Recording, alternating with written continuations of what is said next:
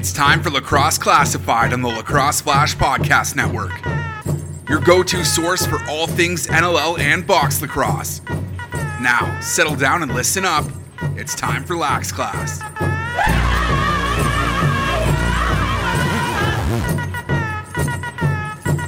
What's going on, lacrosse fans? It's Tuesday. It's around noon Pacific time here on the West Coast, and that means another episode of Lacrosse Classified is about to come your way via the Lacrosse Flash Podcast Network. This is episode number 94. You probably know by now, but just in case you don't, my name is Jake Elliott. I will be your host for episode 94. And my co-host this week, and if you haven't been following along over the last couple of months, maybe close to three now, I guess, we've been going through each team in the National Lacrosse League and having somebody help co-host that is either a fan or affiliated or works for that particular franchise. Now, truth be told, and the man waiting on the other end of the line here knows this only because he listened to Lacrosse Classified, and I could probably call you out a little bit for not knowing that previous, not being a dedicated Lax Class listener.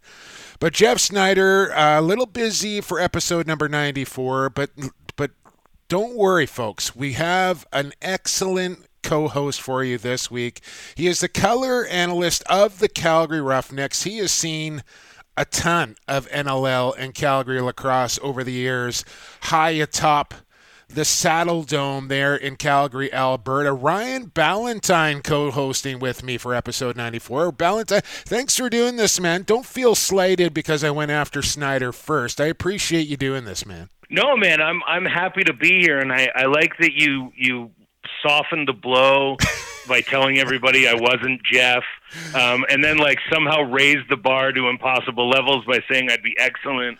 It's really kind of, this has been a roller coaster introduction. But I'm not Jeff Snyder, but I did watch him fight a bunch. Yeah. So yeah. I feel like I can step in and talk about that anyway. Well, that's good because Mr. Snyder just happens to be on the docket this week in who you got coming up. So little tease there. We'll find out who Jeffrey Snyder is going to go up against. We got a great guest lined up as well from the PLL Chrome. We talk a little PLL on the podcast from time to time as well, Ryan. But from your Calgary Roughnecks, and I don't know if you knew this or not, Ryan Ballantyne, but it's actually the man's birthday as we record on a Monday. You're listening on Tuesday. But Monday here, it's Eli Salama's birthday today, and he's making time to come on Lacrosse Classified. How about that? Well, I think that's a birthday present for all of us. You know, he gets the birthday present of coming on and chatting with us, and we get the birthday present of getting to talk to him. Really just, such an exciting young player here in Calgary, and I'm happy to get to talk to him again. Yeah, me too. He'll be a first-timer here on Lax Class, but a good Coquitlam boy from my hometown, and have spent many a night watching Eli Salama play lacrosse, and also a member of the Langley Thunder as well. And what would you say? We both have brutal hair, Ryan, but where would you put Eli Salama's flow up against his rest of his competitors in the National Lacrosse League? I'm going top 5 for that lettuce. Yeah, especially, it seems to be getting longer and longer as time goes on. He's got no thoughts of cutting it. It's coming out the back of the helmet. It's one of those nice things that you kind of get tricks of recognizing guys as a color guy or as a play-by-play guy from a distance, and Salama's always done us the favor of having that one leg brace, the one leg covering, so that was easy to tell. But if you get to an angle where you can't see his legs, like he's right up against those near boards, at least you got the flow covering the name on the back of the name bar. Yeah. And so you know that Salama's in the mix there. Yeah, so Eli Salama coming up here in about 20. It's like, is it Samson that gets his power from his hair there? I think that's the guy. So he was the one that lost it anyway. There you go. Eli Salama coming up in about 15, 20 minutes from now. And, of course, we'll have quick sticks. We're going to go under review and who you got coming up and who you had, of course, as well. But, Ryan, give the peoples here, if they haven't heard your work, and I know you do other things besides a color analyst for the Calgary Roughnecks. Tell the people who you are, where you're from, what you do, and you got a little podcast action going yourself. So tell everybody about yourself. Well, I started covering lacrosse back in 2008. I had a friend of mine, and that was back in the Brad Bannister days, where it was a little easier to get media accreditation, and so he just let these two broadcasting students come in and start talking to the guys post game and produce a little 6-minute highlight package podcast interview thing. And then one of the hosts left there. I joined the podcast, and we turned it into a 1-hour interview format that we did after the games. And the guys would come in and sit down and tell us all about themselves, and we had that as Roughnecks Radio for a couple of years. I remember that, yeah. And that turned into Grant and I finally moving up to the booth and becoming the broadcast team for the NLL here in Calgary, and Grant is on the play-by-play, and I get the color duties, and since then other sports always come up. I work for Z Promotions under the Fight Night banner, doing their play-by-play and doing pro MMA mostly out of Alberta, although we've traveled out of here a couple times, did a show down in Las Vegas a couple years ago. And then I've got the CFL Horseman podcast, which is a CFL-based show about the Calgary Stampeders, where once a week the team will send one of the players over to my place. They come down into the basement, we drink a couple beers, we talk about football, and we have a good time. Now, that show, currently on hiatus. Okay. But tons of past episodes. If you're a CFL fan, always good to hear guys' stories and how they grew up, and our show does a pretty good job of getting guys away from those cliche answers. Big CFL fan, not so much a Stampeders fan, Ryan Ballantyne, if I'm being honest with you, as I'm near and dear to the BC Lions. But that's pretty cool, man. You got these guys coming over to your house, having a pop or two down in your basement talking football. That's next level stuff right there. So, give me some favorite memories in your Roughneck time. Championships got to come to the top of the table, I would think, but fun. I've called many a game beside you at the Saddle Dome there, and it's a real unique building to call a game from. I love it. Give me some Roughneck highlights from your career. Yeah, obviously the two championships that I've covered were remarkable. From my perspective, unfortunately for me, the league decided to go with some fly-in broadcasters on that championship game the last time it was here. But stupid politics, yeah. But the cool thing about that was I got to take my son to the game. He's a young lacrosse player. He started playing at Tyke, and he's made his way up, and I got to have him sit down in the stands with me for the first time, because I've always worked the game. Right. So we got to go to a game for the first time together, and after the game, we went down underneath, and he got to go on the field as they were presenting the trophy, and Curtis Dixon gave him a stick. Oh, very cool. And Tyler Richards let him hold the Champions Cup. Oh, wow. He said, "Hey, buddy, you want to hold this?" So I've got a picture of my boy with the NLL trophy, and my son's he took the head off of Curtis's stick, and he fought like hell to figure out how to get the ball out of it. But he used it last year to score 50 goals. So good for he's pretty excited about the idea that he's playing with the same stick head that Curtis Dixon uses. I was going to say, that's probably top for me. Yeah, that's awesome, man. And I got to say, I don't think there's too many people out there that could use Curtis Dixon's pocket. For anyone that hasn't seen it, it is a very unique kind of where it sits in his stick, and he uses it very effectively. I'm just saying, I don't know how many guys could pick up Curtis Dixon's stick and be able to chuck it around. That's a very cool experience. Careful now, Ryan Ballantyne. No more Champions Cup, just the NLL Cup. Right, of course. Yeah. The NLL Cup. Yeah. So that changed when I was in the Big Brother house. Right. Wait a second. You were on Canada. I did not know this. You were on Canada's Big Brother? Yeah, I was on Big Brother Canada in season 6. And wow. So I actually had to leave the lacrosse season And fortunately, you mentioned the Saddledome being a cool place to watch a game. Because of the setup that they have at the Saddledome, it was giving out the best signal for NLL TV a couple years back. Some of the other rinks weren't quite up to that kind of standard. Right. And so as a result, it was the game of the week. And a lot of times was coming out of Calgary. So they were flying in the guys doing the game of the week every week. So I wasn't needed very often. So I actually left at the halfway point of the season to go compete on Big Brother Canada. And I don't know that anybody noticed because it was the game of the week every week. And so I wasn't needed anyway. Far out. But yeah, that's when they made the change to the NLL Cup rather than the Champions Cup. So it didn't stick in my brain at all. Well, I got a real cool picture of my daughter, who was literally just born in 2009, and Kyle Cooling came by with the old Champions Cup, and I got her sitting in the cup with me and him, which is back from the 09 championship. So one of my favorite pictures there. All right, enough about memory lane here, Ryan Ballantyne. Let's get on to who we had here. It's brought to you by Stampede Tack and Western Wear. And I got to let you know whether you're having a staycation or if somewhere takes you somewhere down the road, now is the time to check out Stampede Tack and Western Wear out there in Cloverdale. They got you covered with a great selection of riding and Western gear to help you enjoy the summer fun.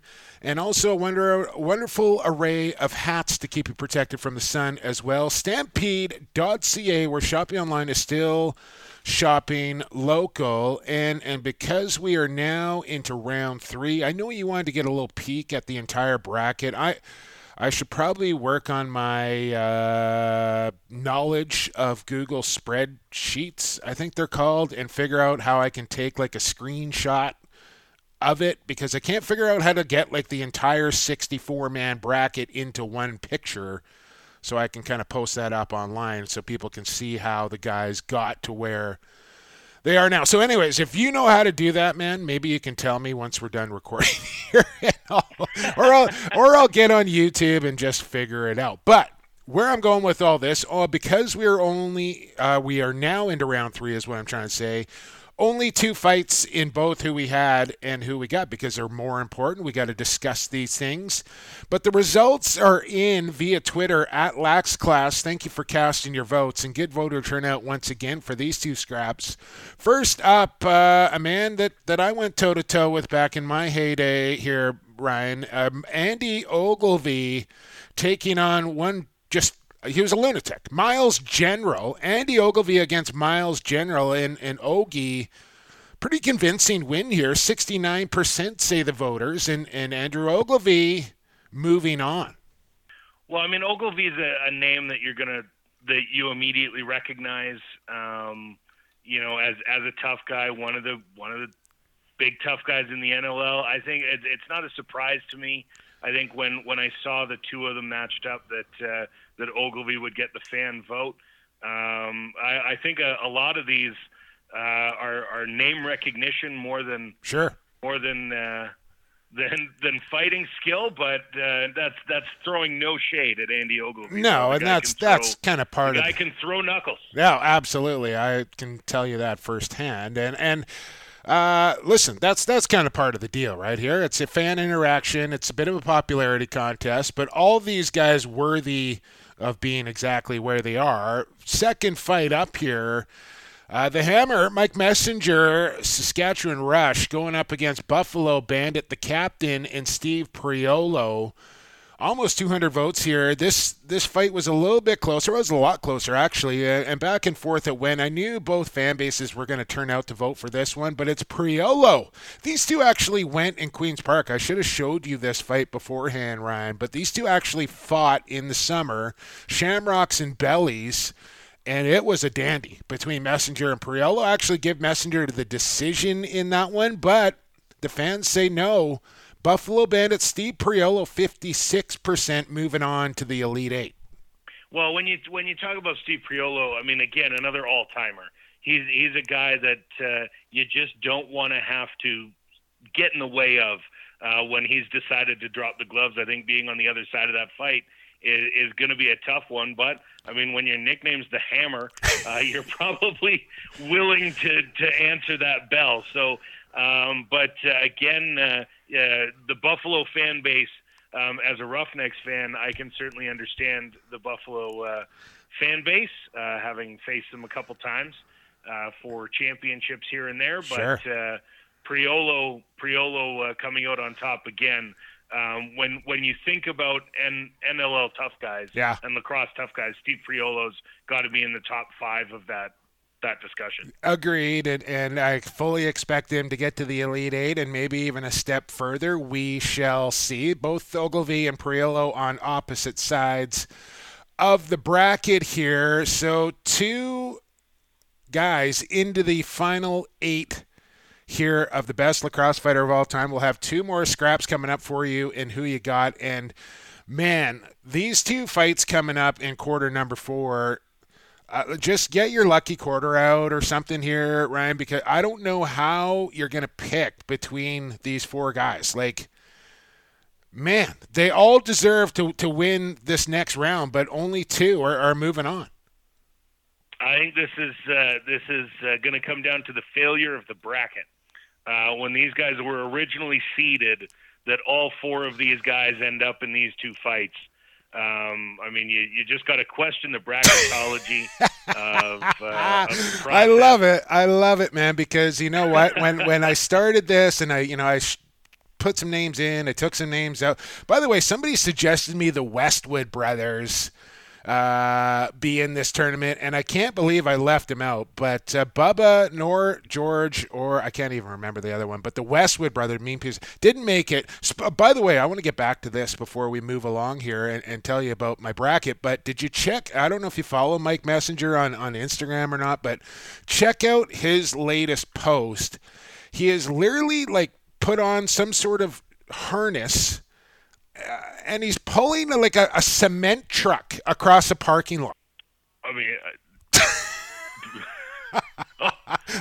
Jesus. I'm not joking. I'm seeing that right now. Yeah, he's got. It looks like a boom truck or something. It's heavy. Is all I know. There's a better way to spend your lunch break. Work boots on, he's got the steel toe work. Unbelievable. Check out Mike Messenger on Instagram. I'm sorry, Mess, but you're done in the best lacrosse fighter of all time. But man, you are winning the internet with posts like that. Back to the bracket here, just so you know. When I started this, I just compiled a list of 70, 80 guys or whatever, and I just started dropping names in all over the place. There was no seeding. I didn't put purposely one guy on one side and another guy on the other side. The only thing I did, I had 4 goalies in the tournament, and one of them is still left, but I put 2 goalies up against each other on either side. That was the only, and the one matchup, I was also in the tournament, and I matched myself up against Psycho McMichael in the opening round just so I would lose and get out of the way. But, so what I'm saying here, there was no seeding, but when you wind up with fights like I'm telling you, they're going to be even better moving into the Elite Eight and Final Four. Wait till you hear some of the names coming up. So, look forward to that. Well, and I do want to throw that back. I'm really excited that Pat Campbell's still in the bracket. Yeah. And he's fighting Scotty Campbell. And he is still, right? Yeah. It's going to be Patty Campbell up against Soupy, Scott Campbell. Campbell on Campbell, no relation. Pat Campbell played for Calgary for a while, and he was probably the craziest player I ever talked to. From his whole body was hurting all the time, and he was just willing to throw at a moment's notice. He would run down the floor and take one for the team. And there is nothing better in sports than a goalie fight at all. Absolutely. And so Pat Campbell dropping and going always just fired me right up in the booth. There you go. Well, I think not this episode. Next episode, we'll be on to the bottom half of the bracket here and some more dandy matchups coming up. Your boy Jeff Mileski still in the bracket as well. Don't forget about him. I think quarter one is done here, Ryan Ballantyne. Nice work. Let's move on to quarter number 2, and let's get the birthday boy on the line, Eli Salama from the Chrome and Roughnecks on the other side. Keep it right here. Episode 94, Lax Class on the Lacrosse Flash Podcast Network. A Vancouver Warriors game at Rogers Arena sounds like this. Jones shoots and he scores! Diving effort from Mitch Jones. Nothing's monotone. Lee and Beers go crashing into the crease. Nothing's boring. Now we're going to have a fight. It's the captain squaring off. And at Vancouver Warriors games, Loads up. nothing's offside. Tries a shot and he scores! Experience it for yourself. Vancouver Warriors tickets are available now. Tickets starting from $19.95. Visit VancouverWarriors.com/tickets today. Hey, this is Brendan Bombery from the Georgia Swarm and Iroquois Nationals. You're listening to Lacrosse Classified on Lacrosse Flash Podcast Network, your go-to source for all things NLL and box lacrosse. Welcome back to Lax Class, episode number 94. Into the second quarter we go. Long change here. Watch your changes. Welcoming, actually, I got to thank my friends at the Vancouver Warriors here before I go anywhere else. VancouverWarriors.com, hashtag nothing's offside. And still checking out those draft profiles at VancouverWarriors.com. Follow along on their social media as well, at NLL Warriors, Twitter, Instagram. VancouverWarriors.com. Thanks for their continued support. Somebody from the Vancouver area, actually from my hometown of Coquitlam, BC, now on the line here celebrating his 24th birthday on Lax Class here. Former 5th overall pick for the Langley Thunder, 12th overall for the Calgary Roughnecks, winning an NLL title just a season ago. Also a member of the PLL Chrome, Eli Salama, first-timer on Lax Class. Happy birthday, man. Thanks for doing this. Thank you. Thanks for having me. My pleasure. Our pleasure. Jake Elliott, Ryan Ballantyne with you. Well, let's start with the birthday, man. What do you got going on tonight? What's happening? Not too much. Girlfriend got me a nice breakfast there. We went on a little bike ride through the forest. She's going to cook up a nice steak dinner for me this evening. And yeah, that's been the day. Nothing too crazy. Can't complain with that right there. Let's talk a little PLL before we get into the NLL stuff, Eli. And you making the jump from the MLL to the PLL. You land with the Chrome. Decent round robin, but things not kind of panning out for you. But just give me your general feelings on how the bubble was down there in Utah. Looked like a lot of fun. Yeah, that was really well put on. Felt safe the whole time, which was something that I think guys were nervous about going in. But the PLL did a great job making us feel safe even before and then once we got there. So hats off to the medical team. As for Chrome, like you said, a pretty good round robin. Close one against Archers, but almost had that 4-0, which was, maybe not an express goal, but, you go there to win every game. So, but yeah, it was, good tournament, a lot of fun, a lot of new guys on Chrome, myself being one of them. Unfortunate the way it happened with Chaos in the playoffs there, but hats off to them, man. To be able to go 0-4 and then to pull that one out in the playoffs and make a good run at it. Credit where credit's due. Now, Eli, going back to the NLL with the Roughnecks, you played 2 seasons here. Of course, the second season just getting interrupted, but seemed like you found more of an offensive flow in your second season, taking from 5 points the year before all the way up to 12, scored 5 goals in just 10 games. What was the difference for you offensively, or was it Coach Malosky giving you a little more offensive freedom? I think Coach gives us all the go ahead if there's numbers. He trusts us to make the right decision. I think more than anything, it's just with the confidence in myself and my stick. From one year to the next.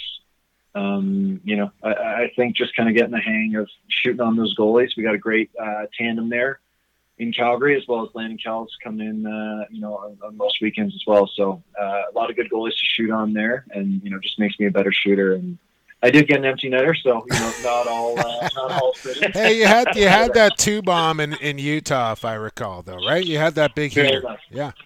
Yes, yeah. So, but yeah, no, I think it's just more confidence in yourself and pushing the ball. And then when you got guys taking some of the attention like Courier and Shane, it makes my job a little bit easier in the transition as well.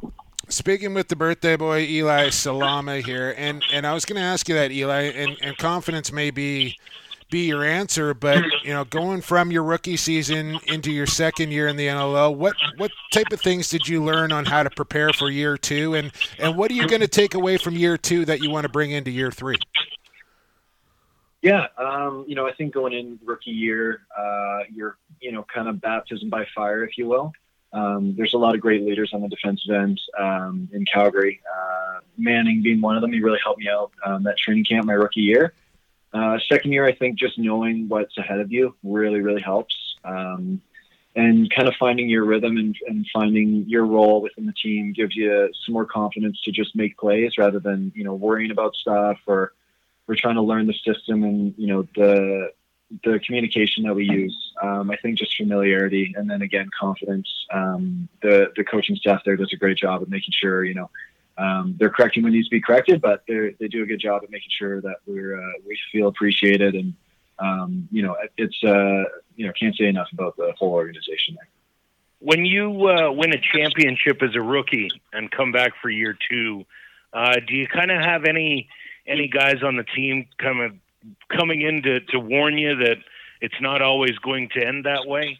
Because I know there's a couple guys in the room there that have, won them early in their careers, and then there was a rather long break in between. How was the mentality coming into the season? I think the same. Last year was great, but new year, new team. We got some rookies that don't have a ring, so let's go get them one. And let's get ourselves some more. I think you're going in year after year trying to win, especially having dealt with not me personally, but some of the guys.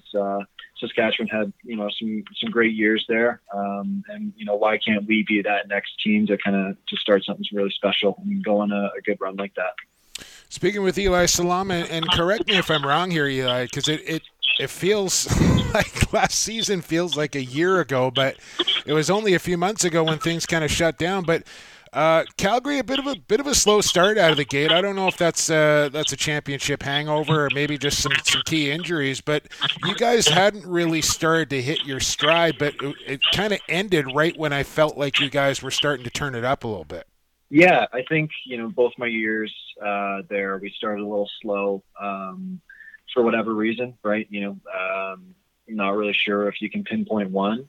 But with COVID and everything happening, unfortunate, but obviously there's bigger things than just lacrosse. But for our sake, it felt like we kind of turned a good corner there. A barn burner in Georgia, and a good win in Toronto. For me personally, I felt like we were kind of right back on the right track there. Unfortunately, it got postponed a little bit, but it is what it is. But yeah, it felt like we were kind of getting it going there near the end.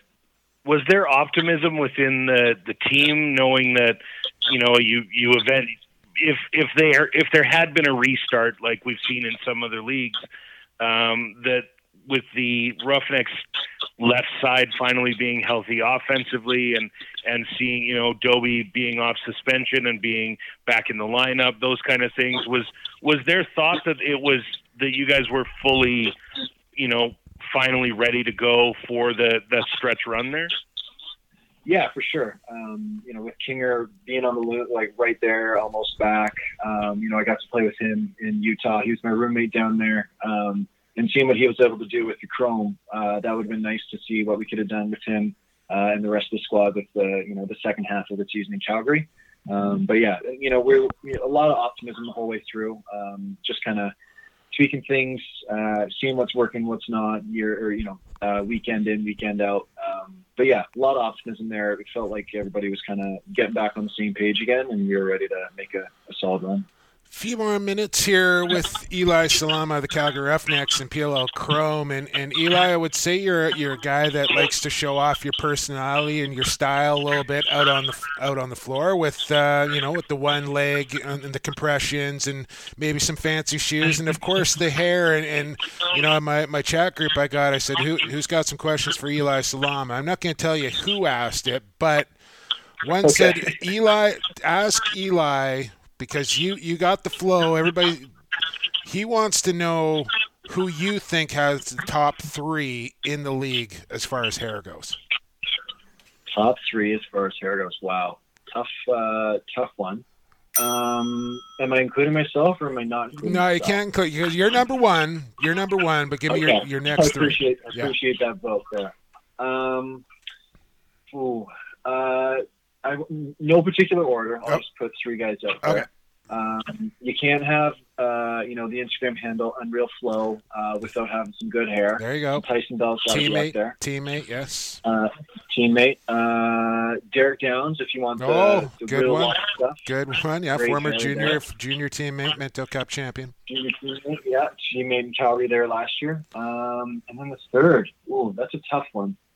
Chad Cummings had some great hair there. I know I'm playing favorites with some Calgary boys, but he had some good hair. He cut it, but he's got to be up there. Yeah.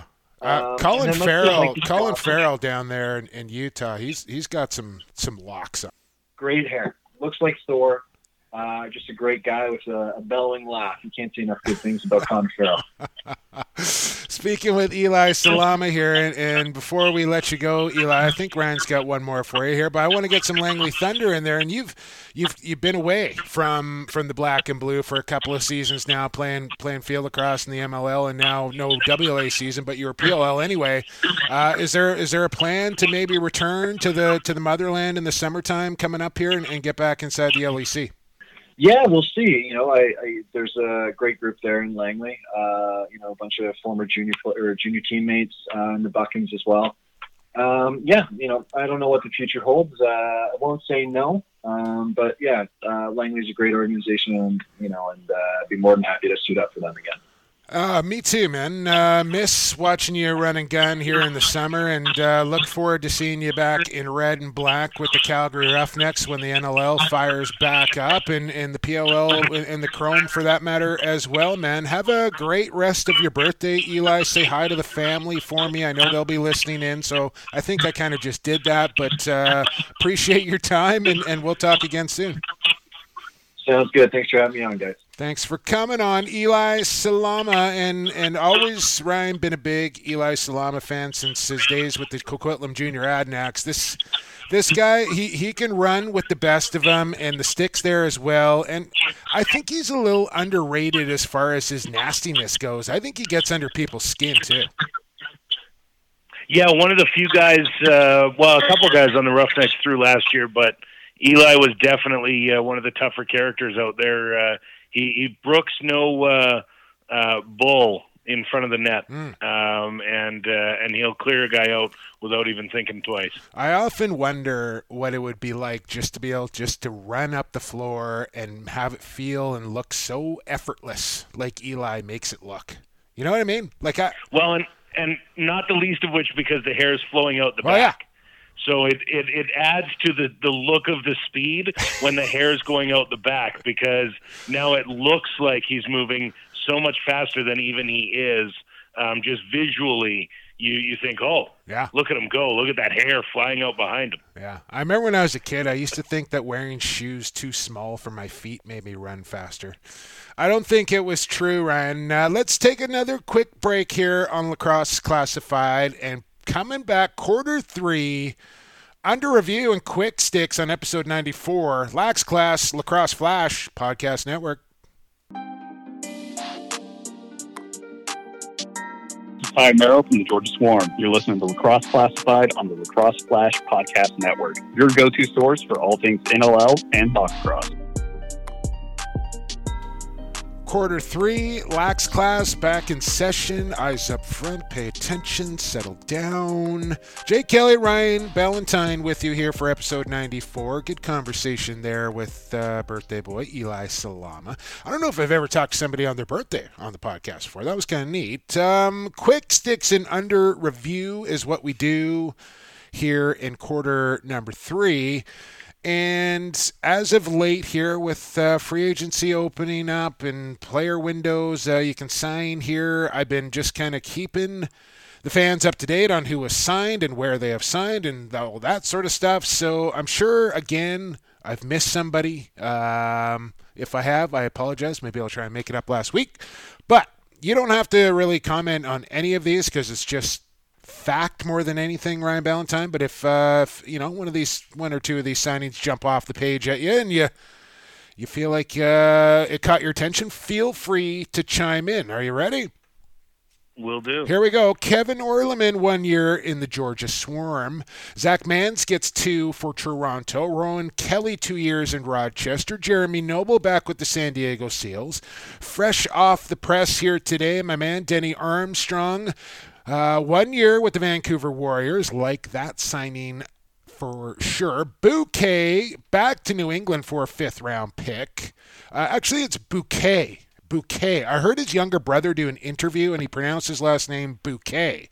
So I'm going to go with that from now on. Listen up, all you broadcasters out there. Bouquet. Wittig and Warren Jeffrey back in a Mammoth uniform for 1 year.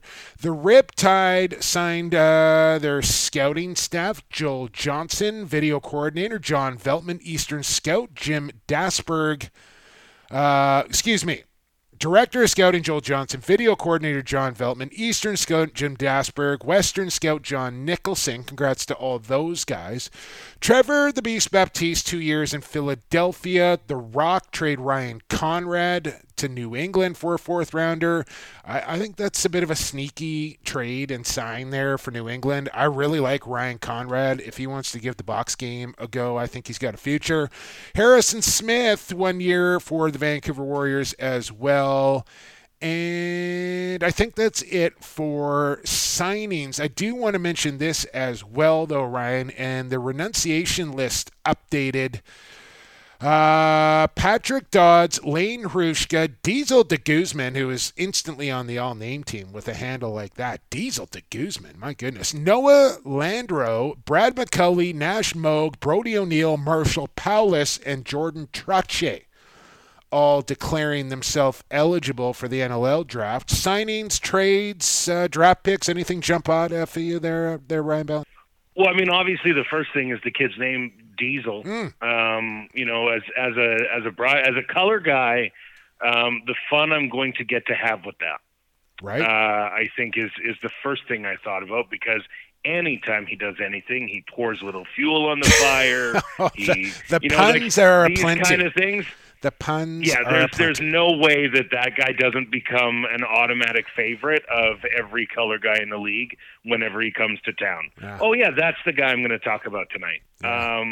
I mean, a lot of it's good to actually have lacrosse news. I think is my big takeaway. In the world we're living in now, any kind of sports news is going to get overanalyzed to death. And fortunately, there's a lot of it out there for us right now. Yeah, well, I always worry that there's just not going to be enough quick sticks every week. But then every week I feel like, man, I got to get through these because I got so many. And I still have some to go here. So let's keep it moving. Don't forget about that Lacrosse Flash Team Store. I don't know if you've checked that out yet, Ryan Ballantyne, but you can find your Lacrosse Classified T-shirts up on the Lacrosse Flash Team Store. I suggest you get yourself like 50. One more week to go in the WLA podcast I'm doing. That will come out tomorrow. That's Wednesday. As myself and Teddy Jenner will host that sucker. Victoria Shamrocks coming up this week. Jesse King of Calgary Roughneck ties in nicely. And head coach Bobby Hayes for Shamrocks Week on WLA Weekly. Check that out. What else do I got on my list here? Oh, the Iroquois Nationals, they put out a T-shirt online with the Together as One hashtag, and I think they sold like over 10,000 on day one, which I just thought was unbelievably fantastic. And all the proceeds going to the Nationals, which you love to see. And speaking of proceeds and all that sort of stuff, I did have a call planned with Steve Stenerson at US Lacrosse. I think I'm going to save that commentary for under review, but we'll fill you in on that. NLL Draft Virtual, September the 17th coming up. Tabitha Turner, Devin Caney, Steven Stamp, Teddy Jenner will have you covered for that. Looking forward to seeing how that rolls out virtually for the NLL entry draft coming up on the 17th. What else? Show update. I got to get this in here. I mentioned this week, we're doing this week, Calgary, we're rounding out our co-host rotation. We got one more week to go, and it ties in nicely, very nicely here, because I'm going to do an Iroquois Nationals episode with my man Charlie Ragusa. So Chuck will be co-hosting with me, and I'm hoping, I got Kurt Stiers lined up, and I'm hoping to get one Lyle Thompson as the other guest for Iroquois Week coming up for episode 95. And then for episode 96, and I've been teasing this a little bit over the last few weeks, Ryan, so forgive me for being a little bit dramatic here. But episode 96, the news is in, Lacrosse fans. I will let you know right here, right now, episode 94 in Quick Sticks, that starting back on episode 96 of Lacrosse Classified, my longtime broadcast partner and good friend, Brad the Chancellor Challoner, will be rejoining Lax Class on a permanent basis. So I'm super excited about that. And while I'm on it here, I just want to say thank you to you, Ryan, and to every single person that has stepped into the co-host chair: Jim Elst, Bermel, Adam Levy, Ty Merrow, Pat Gregoire, Tyson Geik, Brad Challoner, Teddy Jenner, Jimmy Elst, did I mention him? Devin Caney, Brendan Glasheen, Ryan Flaherty. I'm probably missing somebody. If I am, I sincerely apologize, but I just want to say thank you to everybody who stepped up to kind of get me through the last 3 months. I literally could have not have done that without you, but I'm so pumped to have my man Brad Challoner come back in the co-host chair starting in a couple of weeks from now. So really looking forward to that. Last couple of things on Quick Sticks here. Six Feathers lacrosse ball. I mentioned this a couple of weeks ago. They sent me a nice little gift pack. I hadn't got it yet. I finally got it, and I just wanted to talk about it a little bit more. And I think this is a really cool idea. I don't know if you ever watched the U.S. Open tennis tournament, Ryan, and you know the fans, they get those big giant tennis balls that they want to get signed by the pros after the game or the match, if it were. Yes. Well, they're huge. Yeah, so Six Feathers Lacrosse Ball has designed this giant lacrosse ball, really, that is designed specifically to get autographed. And I just think, like, I could just see Rush Nation down on the turf, co-op field there, with a giant autographed Saskatchewan Rush ball, looking for their favorite Rush players to sign this thing. So I think it's a really cool idea, and I'm hoping to help these guys out a little bit. They also make a real cool kind of spongy training ball that you can whip around inside the house and stuff, which I like because I tend to do that from time to time. So check out Six Feathers lacrosse ball, training ball, autograph ball, and pick one up because I think they're a neat idea. Last thing I want to mention here on Quick Sticks is I posted a couple of hits up on Facebook. Well, I posted this one hit, and it was from the Minto Cup 6 years ago, and it's of Trevor Stacey blindside hitting on Jean-Luc Chetner in the Minto Cup in 2014. And it caused a bit of a stir when I posted it back then, and I wanted to see if the reaction had changed 6 years later, knowing now what we know about the rules and concussions and headshots and blindside hits and defensive players, and I just wanted to kind of see what the appetite was for it. And I got a little bit of everything, and I don't know if you've seen it, Ryan Ballantyne. It's on my Facebook if you want to check it out. Yeah, I was looking at it, and I definitely recognize that I would have seen that hit differently when I started doing Roughnecks lacrosse than I do now. Yeah. Now, obviously, it's a penalty. It's not even a question of a penalty. And actually, that it changed for me with the Bouquet hit a couple years ago. Yeah. On Carson Leung, just ended a young man's career with a blindside hit in a vulnerable position. And so, when you look at that hit now, it feels a lot worse to watch it than it did probably when it happened. Sure, and I get that. And most of the kind of the old school, this maybe should have been our under review here, but most of the opinion coming from the old school guys was you had to be aware of your surroundings. As Stacey steps out of the penalty box, Chetner's looking the complete other way, running 10 yards up floor, and whammo. And Stacey took every advantage that he could to deliver as hard of a hit that he possibly could. And, whether it's an elbow, whether it's contact to the head, what call it what you want. I wanted to see what the reaction was. It didn't change much, and I get the argument, be aware of your surroundings. For me, the blindside defenseless player, you got to get that out of the game. You just have to. And it's funny because I don't think that they actually – I don't even know if they called a penalty back in 2014, but now talking with a lot of officials, funnily enough, they actually used that clip at the CLA for training referees for a definition of a match penalty. Really? Yeah. So, well, I can think of last year. I want to say Greg Harnett got a match in a somewhat similar situation. The ball was arriving. He hit somebody and ended up getting tossed from the game. And I was a little surprised by it in the booth. I didn't think it was all that devastating a hit, but it was as the ball was arriving and the player was looking over his shoulder. And when I spoke to Harnett after the game, he said, "Well, what am I supposed to do? Let him catch the ball?" Yeah. He said, "My whole purpose is to deny him the ball."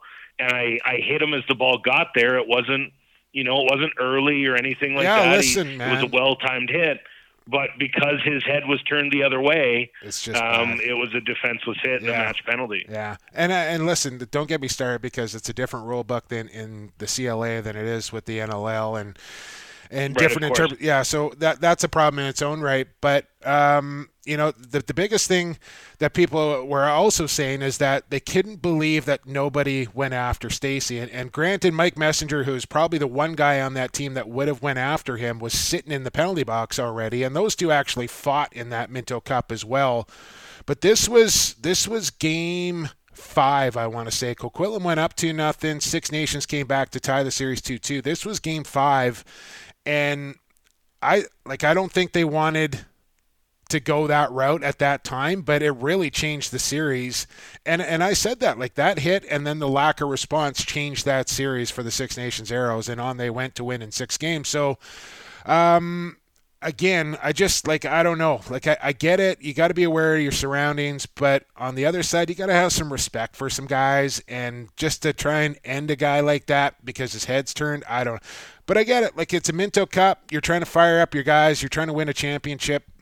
So it's a real interesting clip and a lot of varying opinion on the hit. And for the most part, it was a very respectful, educational, knowledgeable, insightful thread, which is sometimes hard to find on Facebook. But most people manage to kind of get through it and share their opinion without going over the line, which I appreciate it. I like to listen to all sides.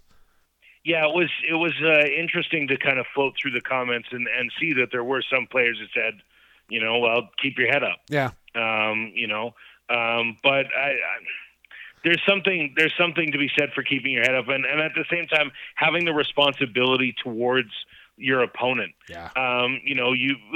It always amazes me in pro sports that when a guy has a hit like that now, and he'll get suspended, and the other guy will be injured, and the PA will appeal the suspension. Right. Yeah. You got to think, boy, it's awful tough for the guy who you just ended his career and he's never going to play again to know that that the Players Association he's paying dues into is standing there saying, look, it wasn't that bad a hit. Yeah, it's like the whole Crawford hit on Brad Cray, same thing, right? Like you want to back your guy up, but you're also like, the guy just got an elbow to the head. Like, what do you? And that was the last thing I want to mention on this, and we're going to move on. But people were saying no response. Where's the response to Stacey? Well, and these are the people that were saying it was a clean hit. So if it's a clean hit, why do you need a response to go after and fight a guy if it was a clean hit? So you're kind of contradicting yourself a little bit. Well, a clean hit still requires a response if it's a big hit.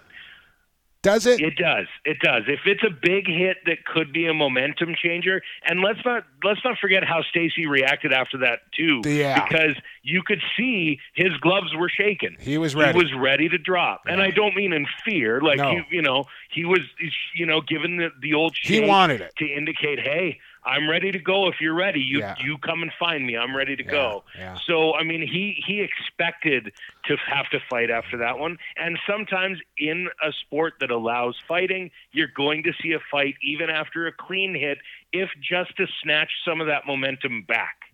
You can't allow that to go undefended because, as you mentioned, it changed the series, changed the momentum, and that was it. And you can kind of track it back to that hit. So, sometimes even if it's a clean hit, you still have to answer it. I think that is a very astute comment right there, Ryan Ballantyne. Enough of quick sticks. Let's go under review. It's time for Under Review, presented by G. Wilson Construction. The challenge flag has been thrown, so now it's time to take the matter under review.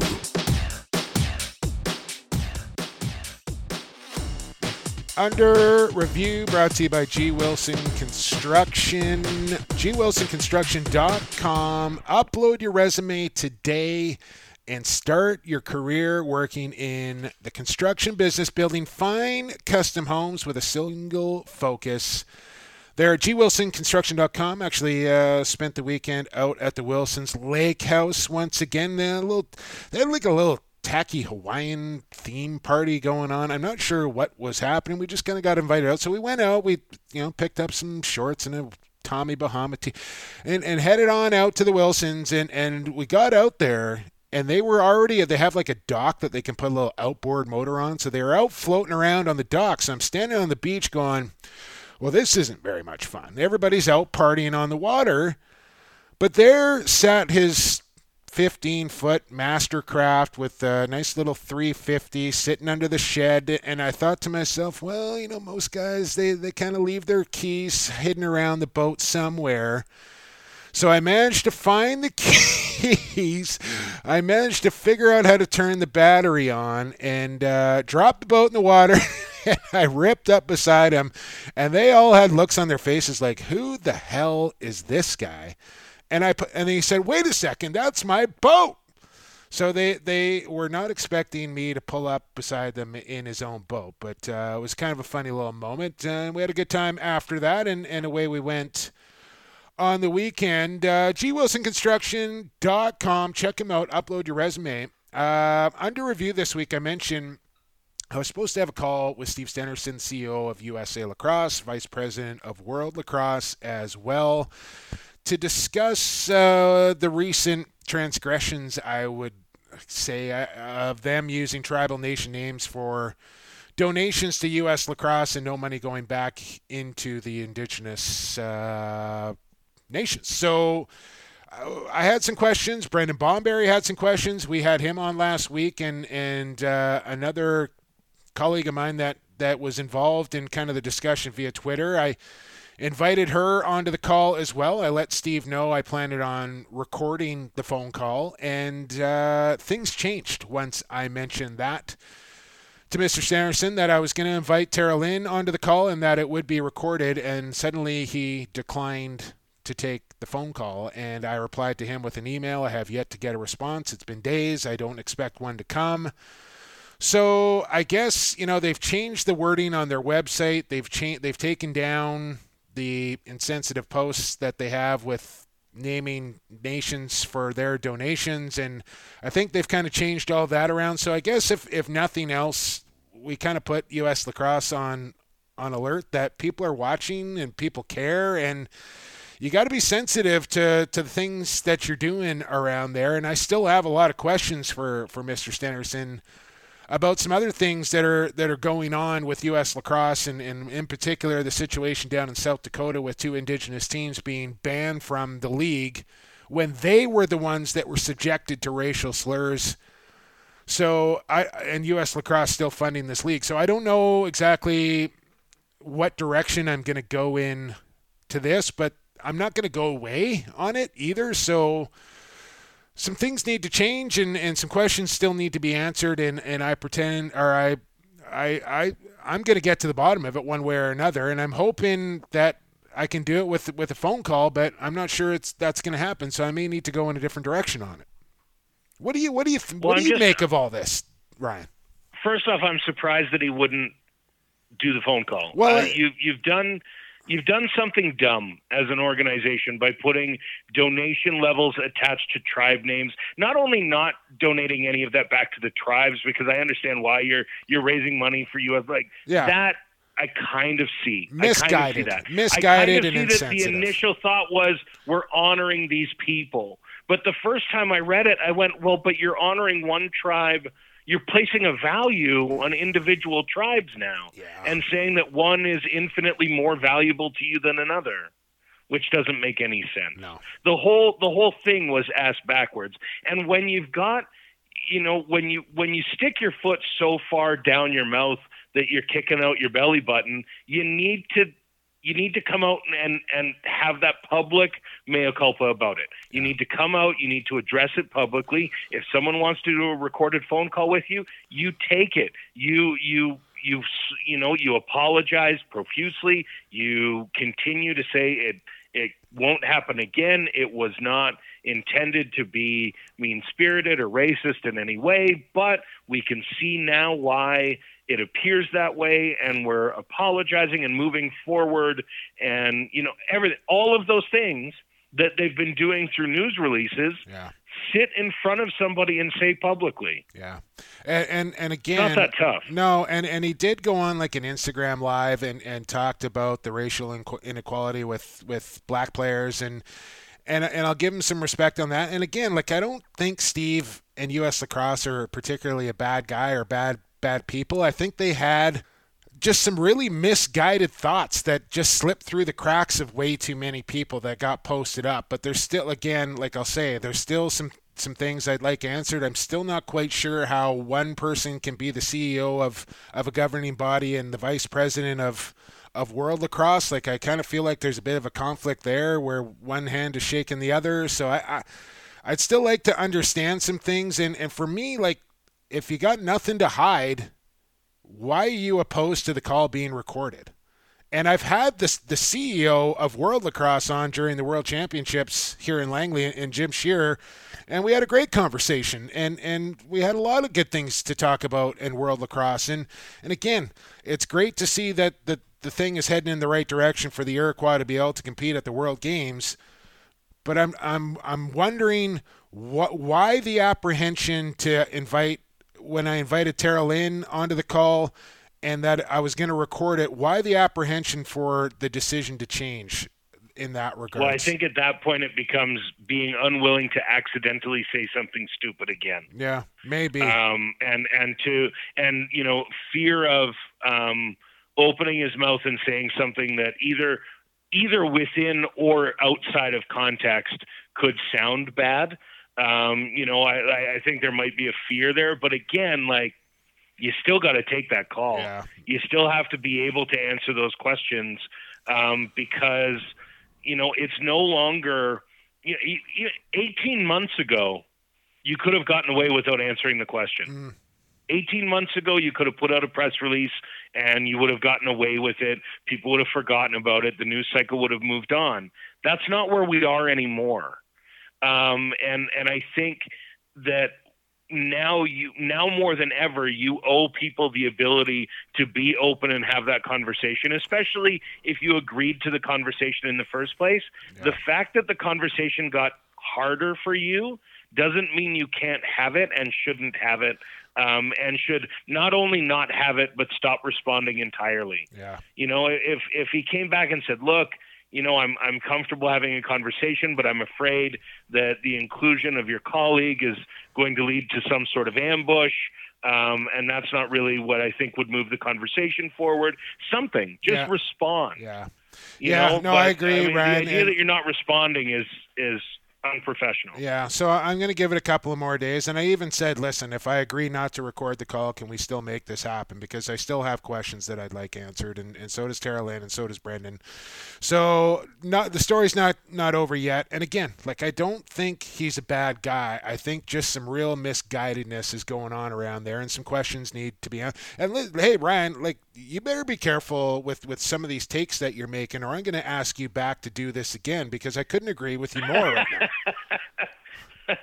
Well, I gotta make up for it somehow. You were supposed to have Jeff Snyder on, and now you've disappointed everybody with me. So. I'm not regretting that decision one single second here. Quarter 3, my friend, is now done. 3 down, 1 to go. It's the most fun one. It's the best one. It's Who You Got. It's presented by Stampede Tack and Western Wear, and it's on the other side here of Lacrosse Classified on the Lacrosse Flash Podcast Network. Associated Labels and Packaging, a fun family company that offers premium quality labels and packaging with unparalleled service. With 40 years of experience, an extensive product catalog, and an ever-growing fleet of equipment, Associated Labels and Packaging is the perfect fit to take your labels and packaging to the next level. This is Ryan Benesch of the Halifax Thunderbirds. You're listening to Lacrosse Classified, growing the game one podcast at a time. No more breaks on Lacrosse Classified as we move into the fourth quarter here of episode 94. Jake Elliott, Ryan Ballantyne with you, and you just heard there from Associated Labels and Packaging at AssociatedLP.com, at Associated LP as in labels and packaging on the old social media there. Sean Ashworth and the gang down in Coquitlam. I saw you had the boys out in the valley doing a little dirt biking over the weekend. Looked like a lot of fun. Focusing on people, ethics, quality, and of course family owned. Down there in Coquitlam for over 30 years, pumping out the best labels and packaging that the world can offer, and always the environment in mind. Stampede Tack and Western Wear is who sponsors Who You Got here in quarter number 4, and they've been long known as having Canada's best variety of Western and cowboy boots. But did you also know, Ryan Ballantyne, and you probably need some living in the parts that you do, they also have boots that are approved for the job site, both men and ladies, Blundstone or Boggs, or for all-day comfort, there's the Workhog by Ariat. Shop online. It's still shopping local, stampede.ca, or you can make the trip out there to Cloverdale. They've been there since 1966. I've never been to the Calgary Stampede. Have you ever been to the Cloverdale Stampede? I have not been to the Cloverdale Stampede. Oh, Cloverdale Rodeo is what they call it. Cloverdale Rodeo. My apologies. I can't say I have there. As a Calgarian through and through, I get my rodeo fix. Yeah. During those 10 days here. I enjoy the rodeo, but I'm certainly not going to travel for rodeo. Oh, come on. You're just posted up in cowboys for like a week straight, I'm sure, just soaking it. You got the lariat on, and when you've got a sales job, you have to attend to your customers' needs, and that is a part of the Calgary Stampede. It's something you got to do. It's not. I don't want to be at the bar for 10 days. I have to be. That's the job, man. That's your story, and you're sticking to it. And I'm sticking to it. Absolutely, absolutely. Who you got coming up here? And like I said, round 3. So just 2 fights on the docket, and man, I've tried a lot of different things in my broadcasting career, including equestrian, Ryan Ballantyne. But I don't know, man. I get in the I don't know what they call it, the grandstand, I suppose they call it, and watching those guys riding the bull. But the announcer, I want to give that a go, guys. I want to announce bull riding. I think chuck wagon racing would be mine. Okay. Joe Carberry role, I think, would be the one that I'd have a lot of fun with. Always dangerous, the chuck wagon races, though. They scare me a little bit, the chuck wagon races. All right, who you got with 2 T's on the end of got here? And 2 more fights to go in round 3 as we'll put these matchups up on Twitter. And man, oh man, I'm about to get Orangeville, Ontario very upset with me here, Ryan, as 2 former, no, well, I guess once you're a Northman, you're always a Northman. 2 hornheads about to lock horns here. And funnily enough, these 2 actually have fought in the NLL before. And also, funnily enough, I got to call that scrap in Minnesota. The champ, Andrew Suter, going up against Brody Merrill. I hate to do it, but this is what's happened. Andrew Suter up against Brody Merrill. Ryan Ballantyne, who you got? Well, I think when you started this tournament, you might have had Suter as a 1 or 2 seed if you bothered to seed. Yes, I would have. You're correct. One of the greatest fighters in the box game, in lacrosse. Suter, one of the toughest customers. But I'm an MMA guy. I call these fights for money on TV.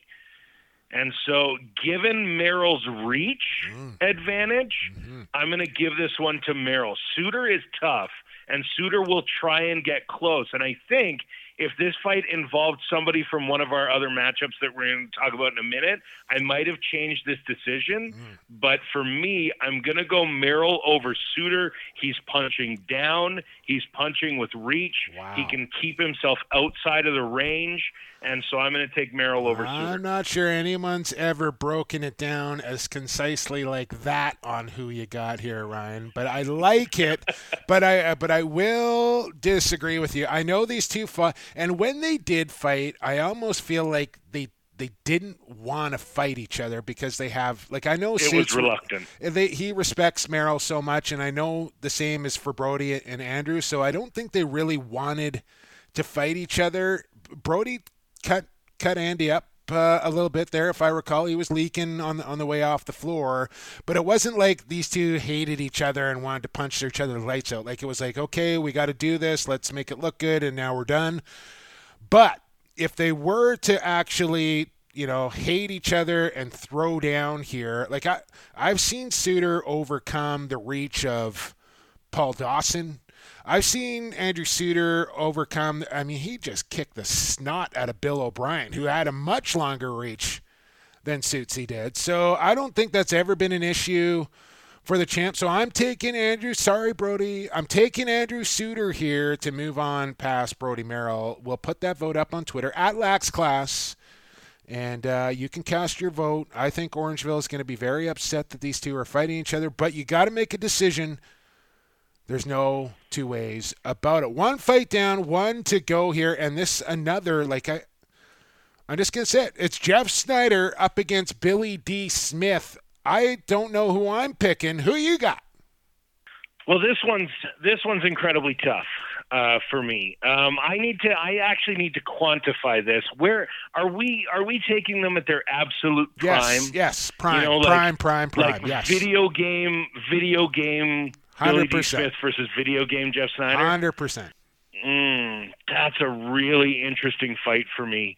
I think in this case, when I'm watching Billy D. Smith fights online today, which I spent time doing because I'm not just going to walk into this unprepared. Billy D. Smith, I'm watching his fights online. What he was able to do in a lot of his fights was overwhelm guys with his hand speed. He'd get a hold of you and he'd fire quick. And it wasn't necessarily, there were powerful punches, but they weren't necessarily overwhelming punches.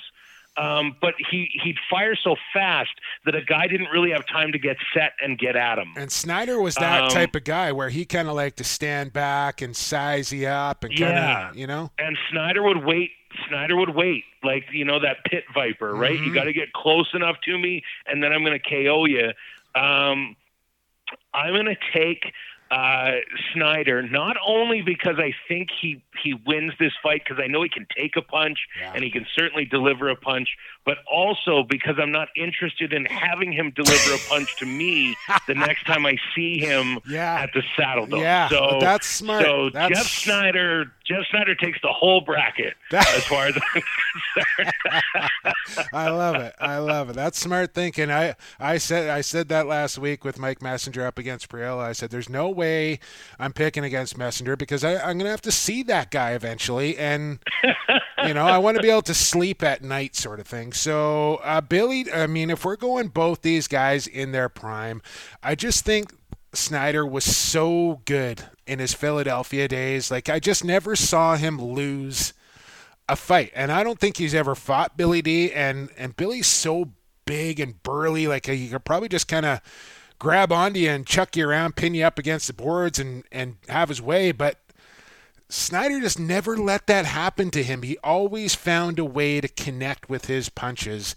You add that to the fact, Ryan, that I picked Suter in the previous, and I want to see the trilogy. And you know what I'm talking about here. Snyder and Suter. Round three. Right here on the Best Lacrosse Fighter of all time. Give it to me. I'm taking Jeff Snyder over Billy D. Smith. Even though he stood me up on the show. First year. Yeah. I remember Jeff Snyder's first year in Calgary. It said he had a T-shirt that he was giving out. I think it said, "People don't hurt people, Jeff Snyder hurts people." And it had his face on it. And that was the T-shirt he was giving out. Oh. That wasn't a fan shirt that was like made for him and he thought it was funny and he put it on. Yeah. Like, he produced these T-shirts and was handing them out. If you've got that kind of confidence in your game, I think you're going to be able to be just fine in this bracket. That is the ultimate swag move right there, if I've ever heard it. Well done. So Jeff Snyder, I'm taking Snyder, and Suter, you're taking Merrill and Snyder. We'll see how it plays out. I'll get those up on Twitter. And episode 94 coming to a close here, Ryan Ballantyne. Thanks so much for doing this, man. It was a lot of fun. I appreciate your time. Oh, absolute pleasure to be here, man. Always good to chat lacrosse, especially in this void we're in. It's good to have that feeling of finally getting to talk about the box game again. Absolutely. I'd go insane without this podcast. So I appreciate everybody listening to it. Don't forget to support those sponsors. That's how you support the podcast. Stampede Tack, Vancouver Warriors, Associated Labels and Packaging, G. Wilson Construction, all the best in the business in their field. So check those guys out, support those guys, and keep this podcast going. Big thank you to the birthday boy, Eli Salama, for making a little time on Lax Class here. Don't forget, next week, hoping for Lyle Thompson, Kurt Stiers, and Charlie Ragusa for episode 95. And then Brad Challoner back for an episode 96, and we'll have to devise a plan for that episode. We don't have one yet. But now this episode is officially over. For Ryan Ballantyne, I've been Jake Elliott, and for the fastest game on 2 feet, and for the creator, be safe and be healthy, everybody.